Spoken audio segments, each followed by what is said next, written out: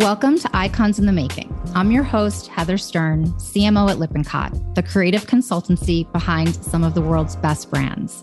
Join me as I sit down with the leaders of today's most influential brands. You'll hear stories of transformation and walk away with a new perspective on what it means to be an icon. This is Icons in the Making.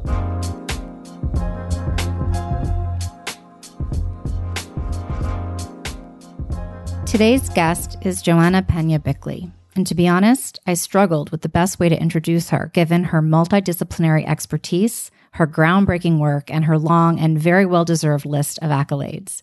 She's a pioneering design technologist, one of Fortune's most powerful women, a former global chief creative officer at IBM, former head of research and design for Alexa devices at Amazon, fierce advocate for gender equity, inclusion, and education, creator of the first banking app on the Apple Watch, and now director of product design at Uber Eats, where she's reimagining what mobility means for the brand. She's a lifelong learner on a mission to create market-making experiences, platforms, and devices for our connected world. So without further ado, welcome to the incomparable Joanna Peña-Bickley.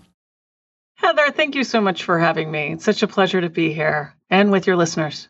So there's a lot we're going to cover today, but maybe we start talking through your relatively new role at Uber. You've said there's never been a more exciting time to innovate within the Uber technology sandbox. So tell me what attracted you to the role and what your vision is, as much as you can say without revealing too much to the audience. Sure. Absolutely. Well, I have always had a love since I was a little girl around mobility. How do I get things from A to B? Things, people, services, and really imagining that there might be an evolution of it.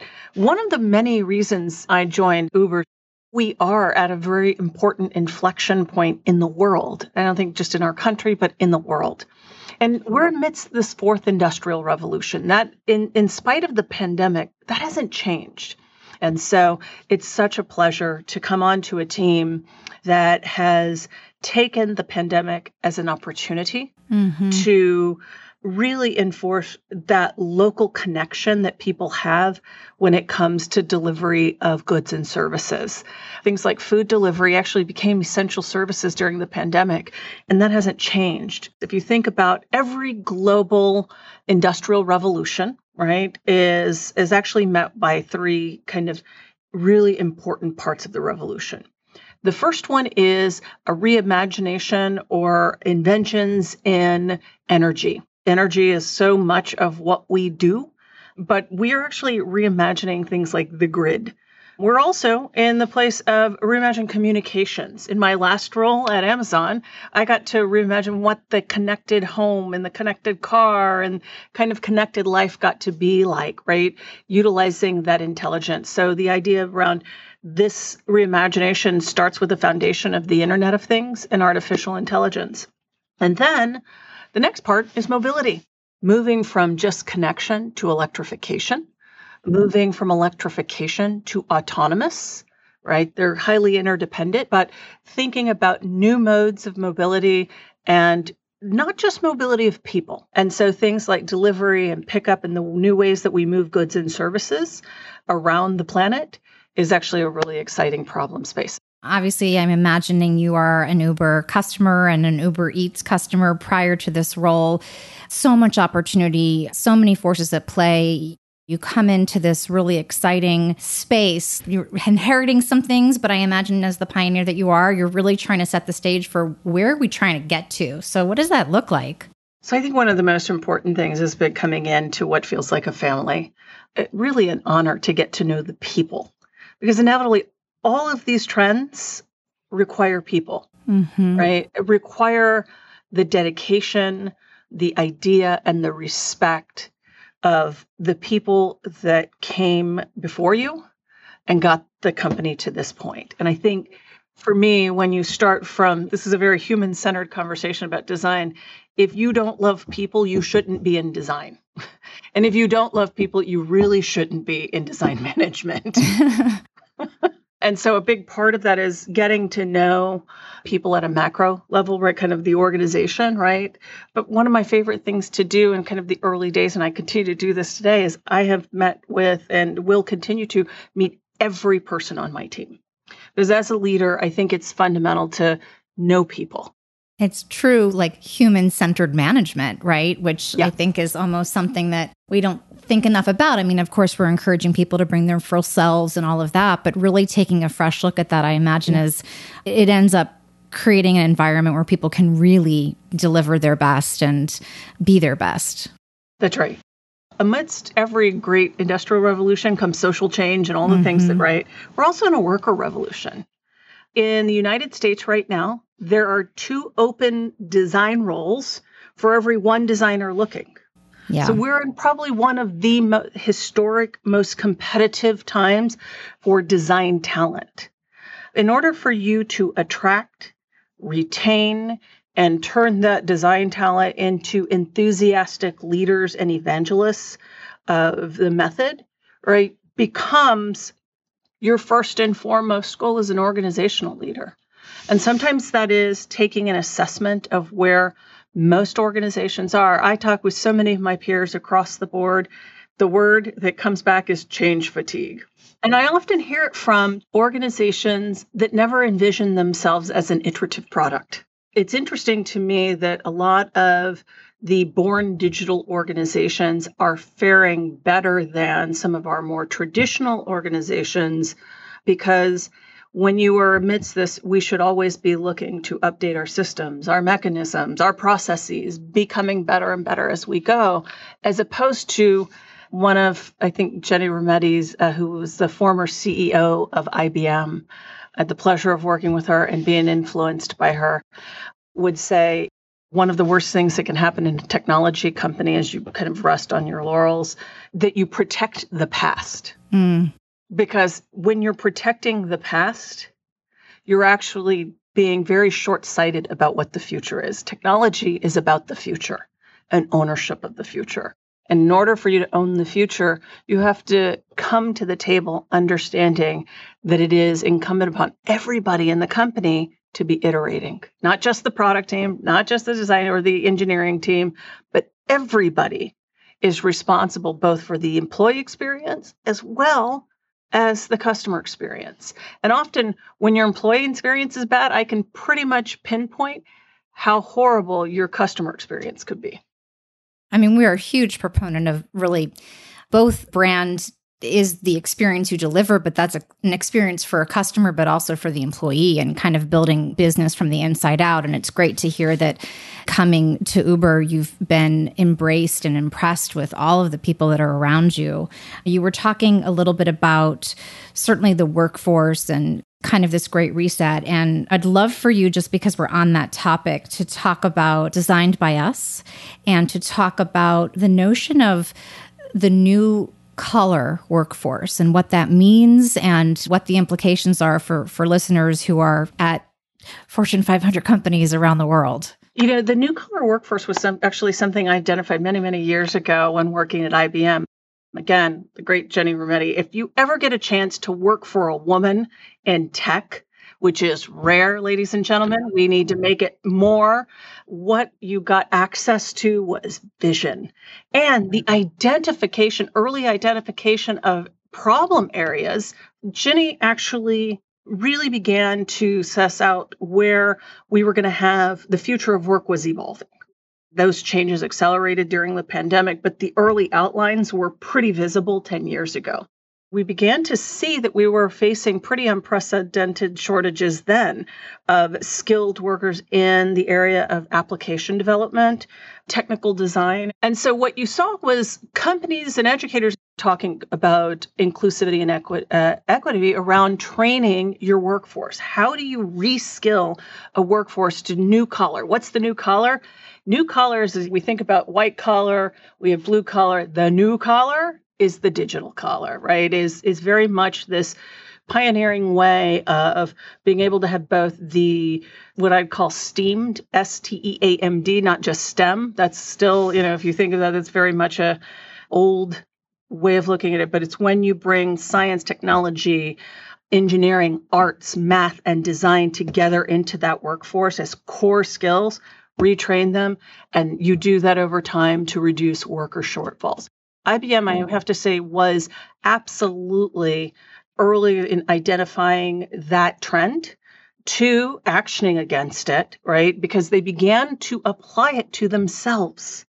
Yeah, I had the pleasure of knowing Phil Gilbert and a lot of the team that was responsible for, as you said, not just advancing the products and experiences that IBM was delivering to the world, but turning it inward and including designers on the HR team and designers across the organization to allow just a new way of thinking and doing. And it's pretty fantastic when you really see it applied in that thoughtful way. Phil took care of that internally. My job, right, as his peer, was to take that and commercialize it and take it externally to actually create a discipline where that became the services side, how we actually went to market with our customers like General Motors, like Citibank, like big financial institutions, Coca-Cola, you name it. And understanding that we said, okay, here's an evolution. So that happens. We expand our footprint, increase revenues. We actually see great growth. And what I would say is great organic, not uncontrolled, accelerated growth, but organic growth, where everybody had ownership and everyone was a builder. You kept this as a builder mentality. So lo and behold, the coining the new phrase, new collar. But now, post-pandemic, worker revolution has emerged, right? The demand is through the roof.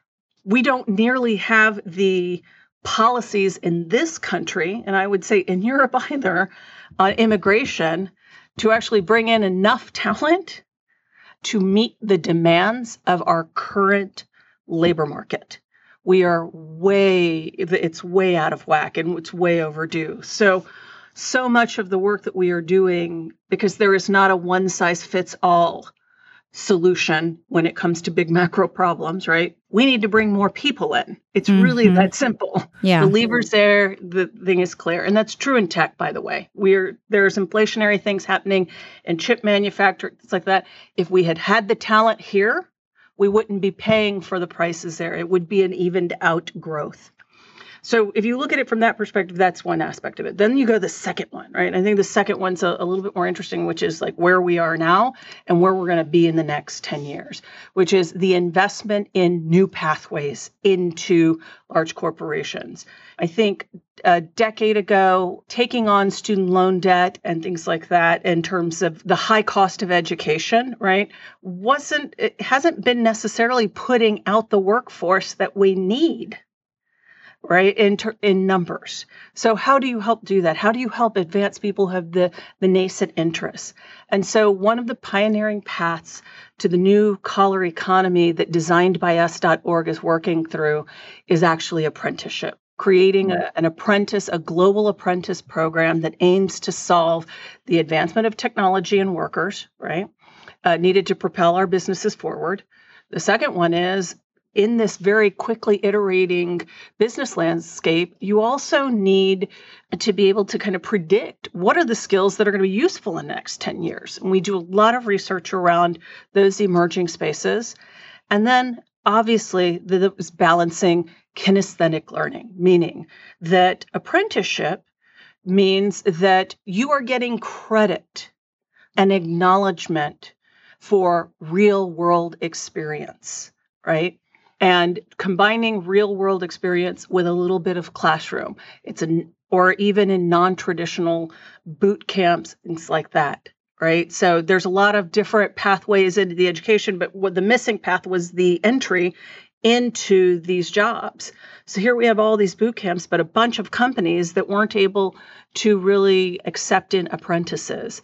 I did some of this work early at IBM. I carried it over in my role at Amazon and bringing people through like the early apprentice pathways into UX design and research, both for software and hardware.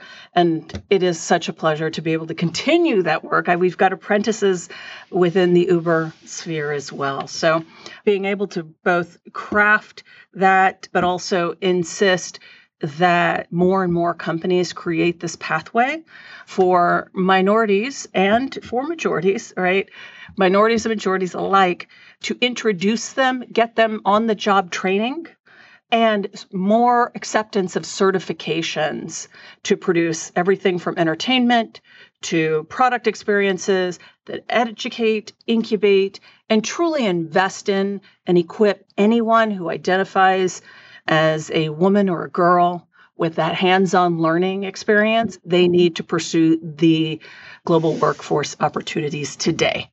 First of all, bravo. And to be kind of taking it with you as you continue to come into these different experiences. And it seems, on one hand, the solution, that's a brilliant idea. And it's also about not doing what we've always done in terms of where we look, where we hire, who we hire, how we train them.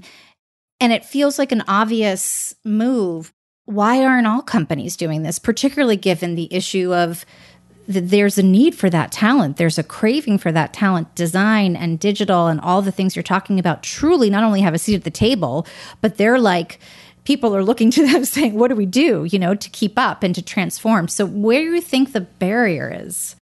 I think the barrier is actually sometimes comes from the tops down, and not understanding that to solve the workforce and labor problems that we have, that there's not a silver bullet, and you have to apply human-centric problem solving to get to multiple solutions that you will iterate on over time.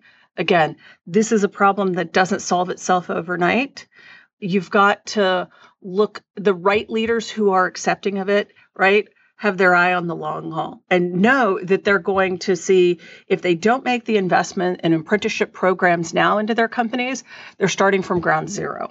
And a part of what Design by Us does in working with corporations is actually doing that upskilling. So if they don't have a program at all, right, we're doing the upskill and the cross-functional skill set training so that they are prepared for hybrid interview or part of interview processes and to even just get in the door. So one side of it is very focused on building our own products and services. And actually, my goal is actually to see a young woman, 2 women in a basement and fund that. Than just feed thing. But I think it's an all up, right? We look at it and say, hey, corporations, for those of you that don't have a program, come to us. We'll help you implement what that program should be, right? And right size it for your organization.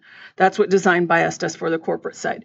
For the job seeker side, what they're doing is actually getting to work on big systemic problems and launching new products and services that ultimately they will own as a part of a very different company set that is focused on employees as owners.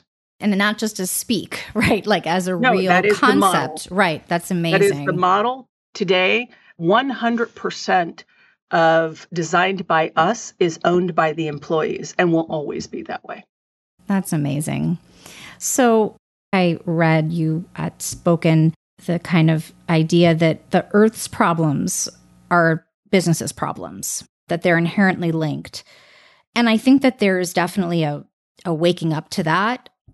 How does your team embrace that spirit every day? And what are some of the things that, you've brought out into the market over your career that you feel kind of fit in that model? I think that's a really good question, in that I think it manifests itself, that belief manifests itself in varied ways. Let me just start with the quote, right? Earth's problems and business problems are inherently linked. We're seeing that amidst climate change. As we think about this, we are at a stage of climate change that we aren't playing a job of let's attempt to reverse it, although that is some of the work that needs to be done. The work in front of us, the serious work in front of us, is how do we create human resilience amidst an entanglement and a wilding world? That wilding Earth isn't going to be unwild for the next 10 to 25 years. Hurricanes, all of these things, wildfires, we talk about higher temperatures, rising oceans. Why is that a business problem? Because when I talk to CEOs, like the CEO or the president of John Deere, right, who is in farming and agriculture. He shares that every one of their customers is one climate event away from complete destitution. So what does that mean to your customer base? That means that they will not exist and will not be a revenue source if we don't act as a whole, understanding that the parts of the whole impact the business. It is a systemic approach to climate, right? It can't just be a business approach. It can't just be a consumerized approach. It can't just be an academic approach. It's actually bringing all of these factions together at a table to think about what are the behavior changes that we need to do? What are the products, the services that we need to re-envision? What are the things we have to full stop today? Yeah. Right? And how do we equip human beings to live in a wilding earth? You think about it, the span of their lifetime. We as communities, we the people as governments, and we the people as constituents of those governments and global citizens have to play a part. If you are so cynical that you're not playing a part, your community is at risk. There isn't one community at risk. Now, I will tell you, there are some communities that are at more risk, but every one of our communities is at risk. When I think about it, like so dire, in my everyday role, I think about it as, will the next flood, okay, this is how it impacts business. If the next flood happens, it isn't that I'm going to be able to deliver more water or toilet paper. They're not going to have an address to deliver to. When you think about like Katrina-style storms and impacts that wipe away entire communities, that means your customer base goes away, and therefore you have no more revenue. We have to deal with it. And so if you were only going to take the business approach, right, the old-fashioned capitalistic approach, which is in a wilding earth, there is money to be made in making humans more resilient to these changes. The more holistic approach, the human approach, right? The one that unites us with nature a little bit more, right? Says that we cannot continue to work the way that we worked. And we actually, part of the future work connection, and whether we're hybrid and we're not, and who's commuting and who's not, start with climate and work backwards. Because I think that what we are not connecting the dots enough on in media narratives and business narratives is that the pandemic that we just survived, for those of us who were lucky enough to survive it, who were fortunate enough to survive it, right? There's one right behind it if we don't reverse the actions. And I think that is what's really clear for me in my daily work. And I apply it equally in all aspects of what I do, whether it is the more philanthropic world designed by us and really looking to create models that you share out, right? Because the sharing out of those models, you hope that somebody gets it right. But in my everyday, you look at it at the impact of how food and groceries and prepared foods are delivered and how your earner network is impacted by this ever-changing workforce change. It can be daunting, when you begin to look at all of these things, but I also think you're bringing a voice of optimism to a certain extent of how we can all play a role and certainly the role that businesses and the platforms that we're building have. Heather, what's the alternative though? Put your political views aside for a second, is actually giving up, retreating, right? Not taking on problems, saying, you know what, we're going to be protectionists because we can just protect what's on our shores. That's a BS notion. Everything is interconnected. Basic resources like water, oil, energy. These are things we take for granted every day. And so to think that those things don't have impact on us, right? And not to prepare for it is actually a very cynical way of believing that our best days have passed, as opposed to we can work together to get to a better tomorrow. Yeah. Wow. So you've been designing experiences all your life, and we talk about the interconnectivity of the brand being the experience. And the bar has, I think, been raised because of some of these great inventions and innovations that have come to market. In the purest sense, despite all the technology and the things that we can do, what do you think makes an amazing, magical brand experience? Anybody who says magic, it sounds easy. But have you ever talked to a magician? Ask them how much time they actually spend on the craft of creating a magic trick or an illusion. I happen to have had the pleasure of a friendship with David Copperfield. Amazing. The world's iconic magician, I would say aficionado of all things magic and history magic. And the thing that makes magic is work, hard work, willingness to fail. And so when I think about applying the answer to that, right, I think it's threefold. First, magical experiences raise the expectation of what is possible. I think about that in a couple different ways. The expectation of what is possible, meaning, wow, yesterday it took me 10 minutes to do that. Tomorrow it took me 10 seconds. That's magic.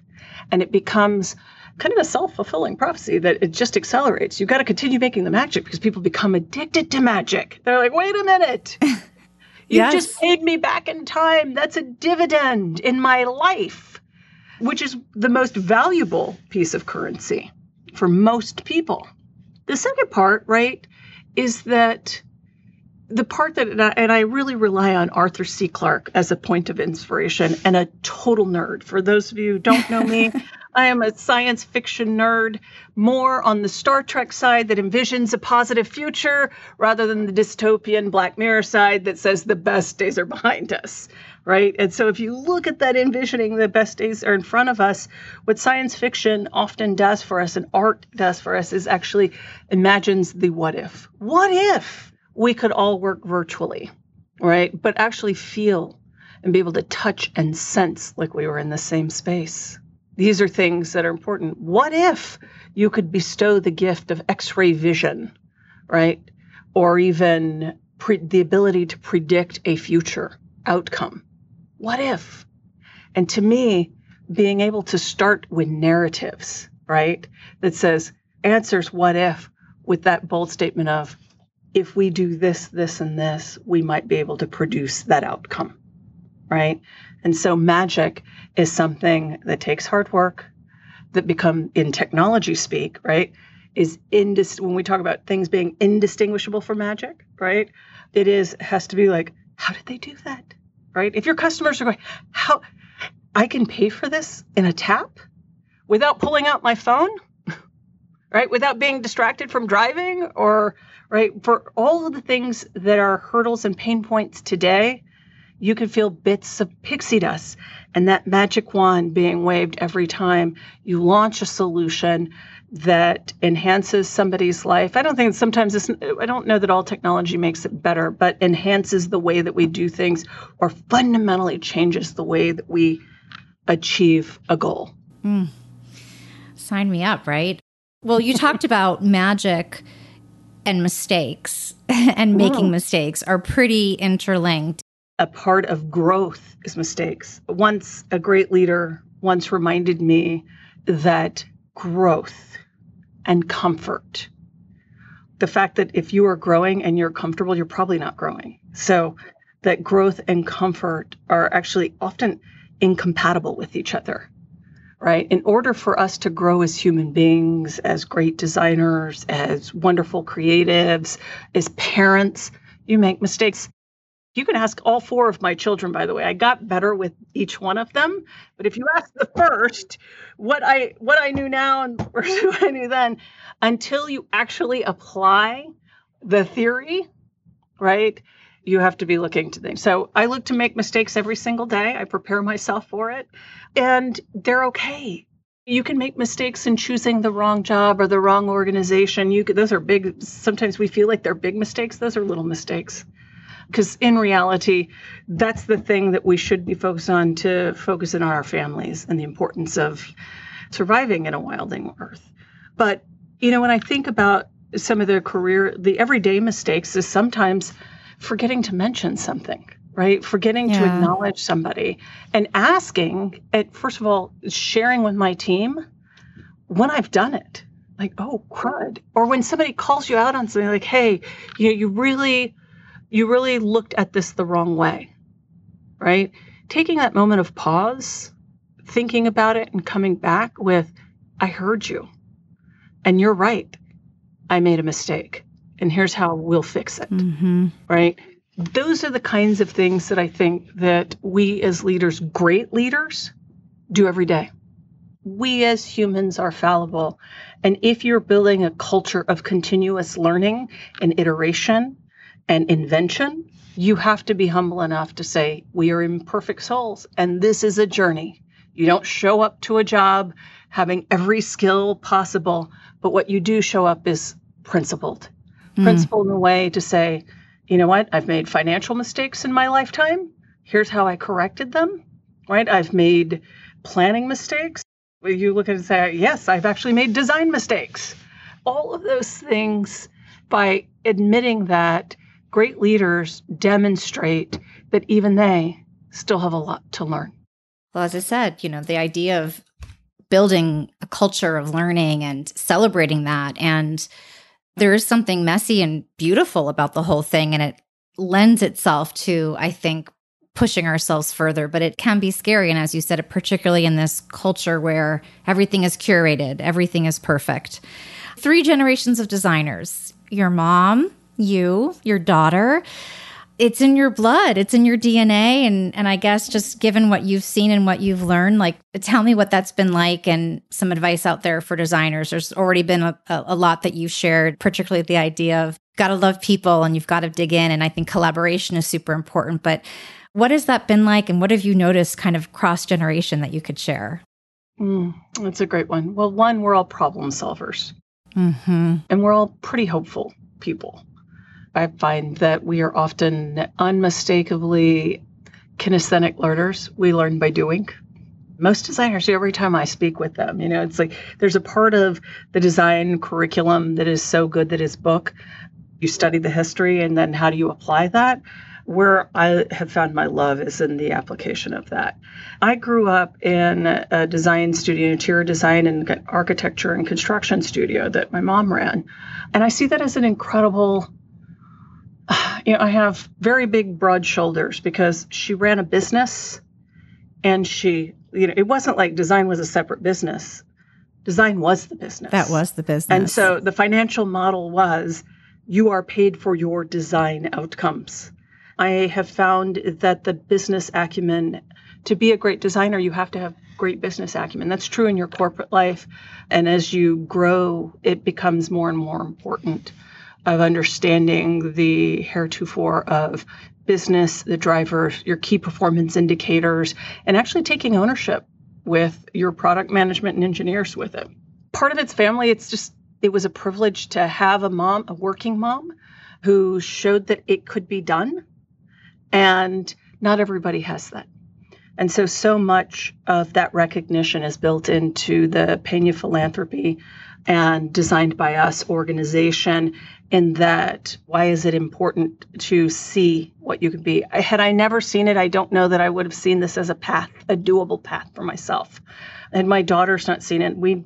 By no stretch of the imagination, I was like, go do something else. And they did, by the way. They did. Yeah.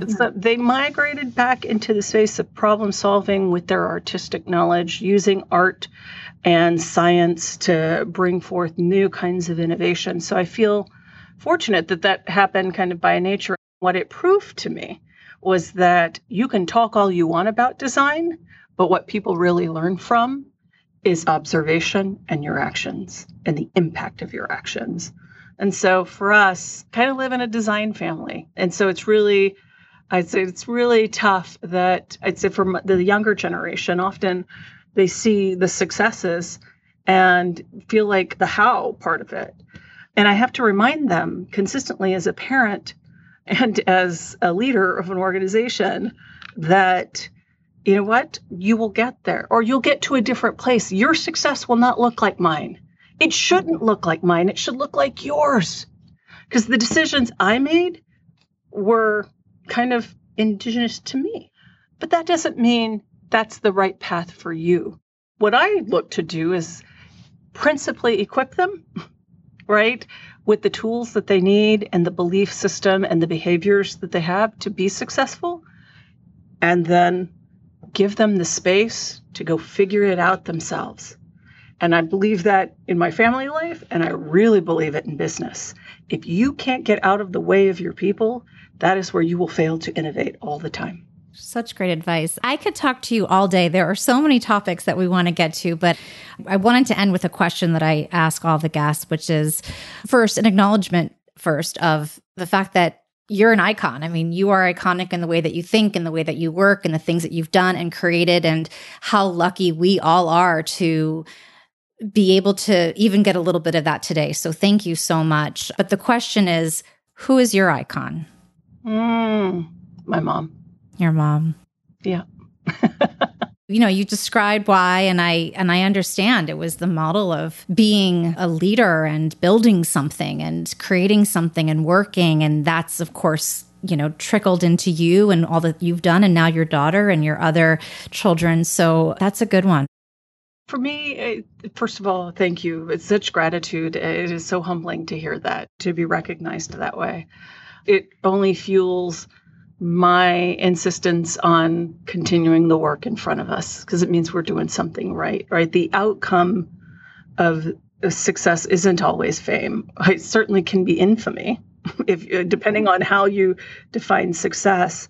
But for me, success is human.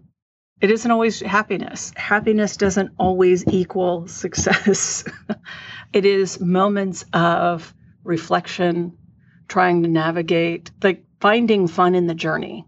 And for me, happiness and fun, sometimes you can be unhappy, but try to have a little bit of fun in that unhappy path to get your way into a happier place. Because I think it's unrealistic for people to think that, yes, we will always have a happy life. I think that we're fortunate in this space. If you were a listener in the United States, that I've had the opportunity of traveling all over the world.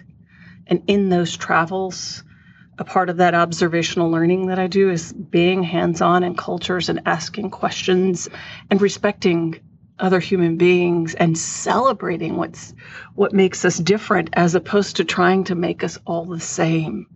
That would be a really boring world. Yes. If you imagined a world that could not accommodate our cultural differences. I take a very pragmatic yet principled approach to both my life and accountability, right? It's a principled approach, and then holding yourself accountable to your daily decisions on how it impacts your health, how it impacts your ability to earn a living, and how it impacts your community. Because ultimately, we do have to answer to our actions. For me, it is such a compliment, and I really appreciate it. But all of that comes from growing up in San Antonio, Texas, early days of having a single mom, and then that single mom picking a partner who was an amazing dad, and being able to have that father and mother figure in my life and show me the balance. My father was an attorney, and for a time he was a public defender. And a part of that piece of it taught me public service and the importance of civic duty, and to apply my skills as an individual, as a part of being a citizen of the United States, meant that you didn't just contribute taxes, that civic meant that it was that everyday interaction that you have in your community to make it a better place, to ensure a better tomorrow, whether that's for your children or somebody else's. Oh, well, that's an amazing way to end. Thank you so much, Joanna. And here's to living and working with integrity, to making mistakes, having some fun with it, and to the pursuit of magic. Thank you, and look forward to seeing all the amazing things that you're going to do. Thank you for having me. Thanks for tuning in. If you liked what you heard, share with your colleagues and friends, and subscribe on Spotify, Apple Podcasts, or wherever you listen. And if you're feeling really generous, leave us a 5-star rating. Thanks, and I'll see you next time.